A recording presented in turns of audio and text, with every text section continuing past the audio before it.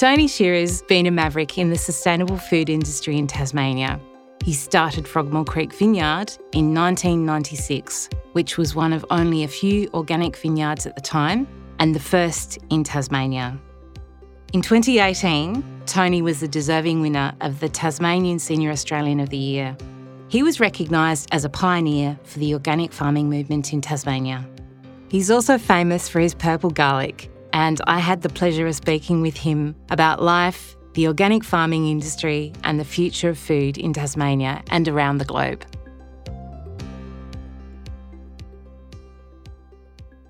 Thanks for joining me, Tony. To get started, tell us a little bit about yourself. Well, I was not born in Tasmania. I was born in America. And since I was about 9 years old, I knew I wanted to be a farmer. And I did a lot of things when I was very young. I would go into fields after farmers had harvested and get my wagon full of celery or whatever the commodity was and take it around the neighborhood and sell it. And then we moved to a very rural area in Southern California. And I started working with an older farmer that I helped him feed his cattle and stuff after school. And from there, I went to university, studied horticulture, but there was no way I was going to buy a farm because our family was not involved in farming. So I started a landscape business and saved enough money to buy a farm, and that was 1972. And I grew vegetables in Santa Cruz, just south of San Francisco, and sold to mostly to restaurants in San Francisco and to farmers markets.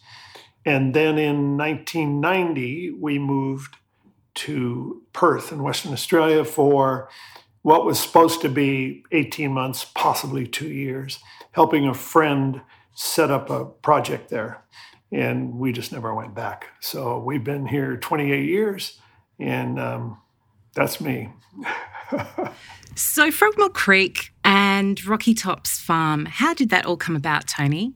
Well, originally we moved from Perth to Tasmania to grow wine grapes. I had done some consulting with some vineyards in Margaret River, and it was mainly because they wanted to switch to organically grown fruit. Kind of got the wine bug, and what I really loved about Tasmanian wine was the acidity and how food-friendly it was. And because I love food, those were the sort of wines we wanted to produce. So we bought the farm here in 1996. In 1999, we planted our first vines. And we ended up with about 28 hectares of vines. We were the first certified organic winery and vineyard in Tasmania. We really thought that a lot of other people would follow us in that regard, but it didn't really happen that way. So that's how the farm was set up.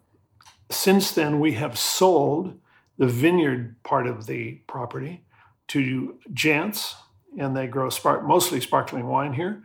They do grow some dry Pinot. And we kept 200 acres in our house, and now we grow vegetables, which I love to do. You're renowned for your beautiful purple garlic, Tony, which, of course, I'm a huge fan of. It's a very fascinating story. Can you share with us how you brought it into Australia? That was a very interesting thing. I have a friend who is a plant pathologist in America, and he worked for the University of Oregon, mostly on allium crops, so of which garlic is one. So he worked on onions, garlic, leeks, things like that. He was getting sort of the end of his working life, and they wanted him out sooner than he wanted to go. So they gave him this project he was in charge of the boutique garlic collection that the U.S.A. had in Oregon. And he did that for 4 or 5 years before he retired. And he used to tell me about these great varieties he's got from all over the world. And so we investigated trying to get them into Tasmania. It's not an easy thing to do because of biosecurity. So we brought them in under tissue culture, which poses no risk at all. So they go into quarantine. They're in quarantine for 2 years. After that, you get a small little bag of seed, and there were 14 different varieties that we brought in.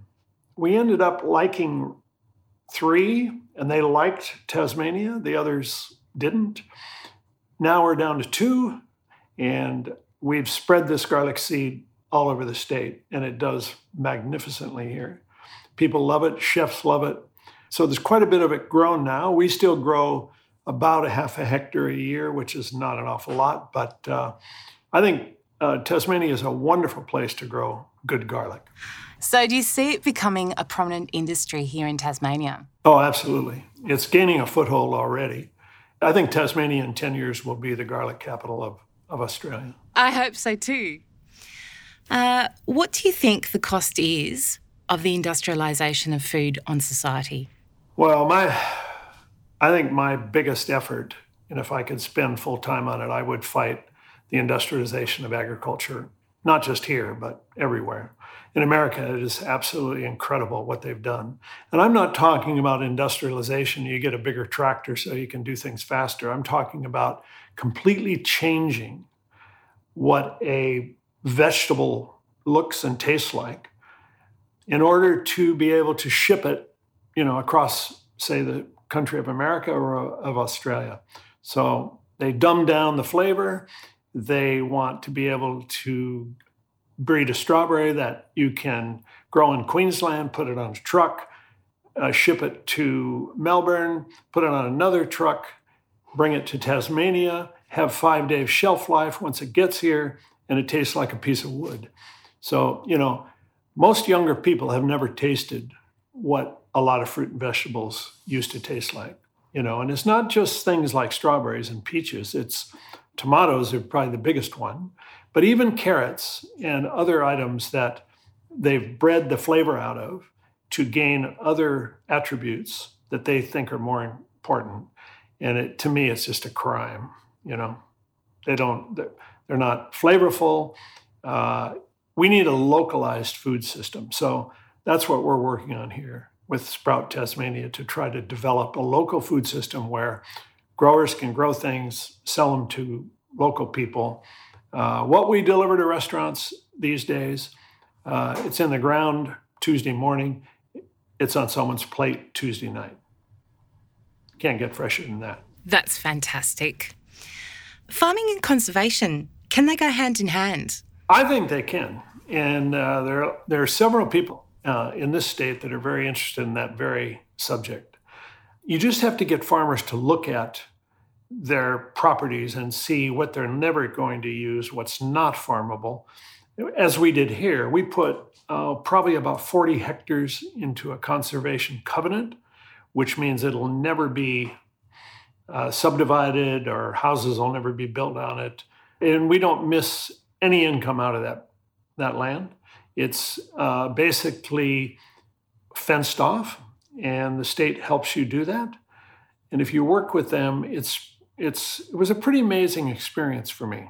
I got a lot out of it. And we had an endangered plant here called the purple pea, and it was a plant that had a lot of history here because a botanist from some of the first ships that came to Tasmania took this plant back to England, and it's in Kew Gardens now.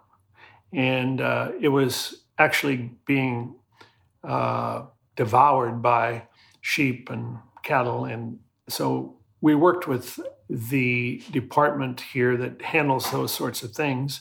And we've fenced the areas. They've got a lot more growth. They've planted new plants out there.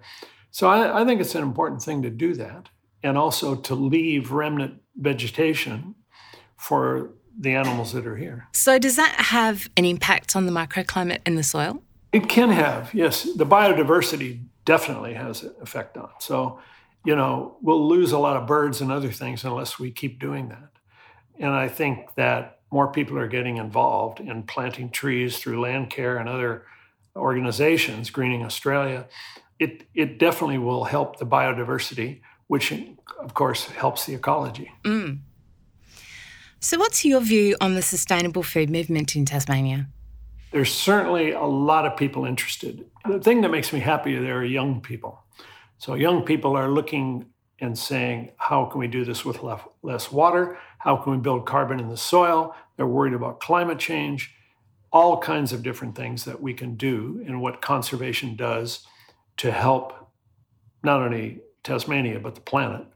So it's important. We're working on a lot of agricultural issues using techniques that some of them which really have not been proven. So it's really research.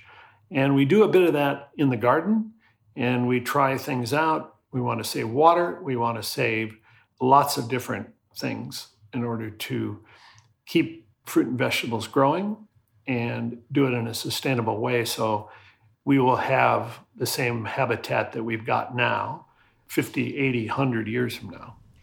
Over the last few years, have you seen a shift in the community or in industry? Not necessarily a big shift in the agricultural community, but there is a big shift in, especially, as I said, young people and certain older people. But basically, that's the main issue, is trying to get people interested in what they're eating. You know, a lot of people don't even cook anymore. So we want to produce the best flavored food and present it in a healthy, clean way, which we do by using organics and biodynamics. So I think it's very important. And I think that we're gaining some ground, you know. We are. Every year it's a little bit better than it was the year before. And why do you think there's such a concentration of that in Tasmania? Well, we have, because we're small here, we have a lot of cottage industry. And I think that really helps. It reminds me a lot of Santa Cruz back in the 70s and 80s, because people were concerned about more than just their job. And so people volunteer for a lot of things here. A lot of them are agriculturally based. That's why we started Sprout. We want 100, 200, 300, 400 small-scale growers growing fruit and vegetable here rather than bringing it in from the mainland. And we're on track to try to do that. And on a final note, Tony, what's one message that you'd like to convey to people? Well, I think if I could get people to really think about what they're putting in their bodies food-wise and enjoy the flavors and learn how to cook different vegetables and fruit. One of the things that I think that is happening to some degree, because we used to go out to a restaurant and we would have mainly a big slab of meat, maybe a potato, but now, you know, there's smaller portions. We might have, instead of 3 items on a plate, we may end up eating 20 different things or 10 different things, but most of them are vegetables. And I'm really happy about that. That was the wonderful and enlightening Tony Scherer. If you'd like to learn more about him and his work, go to Rocky Tops Farm or Sprout Tasmania. Food is a part of every single person's life, and the choices we make around what we eat can have a huge impact on our planet. I'm Nicole Frith, and I want to encourage, inspire and educate people so that they can make informed decisions and eat cleaner, greener and more sustainably, not only for our own health, but for the health of the planet. If this has inspired you, keep digging through our website for more.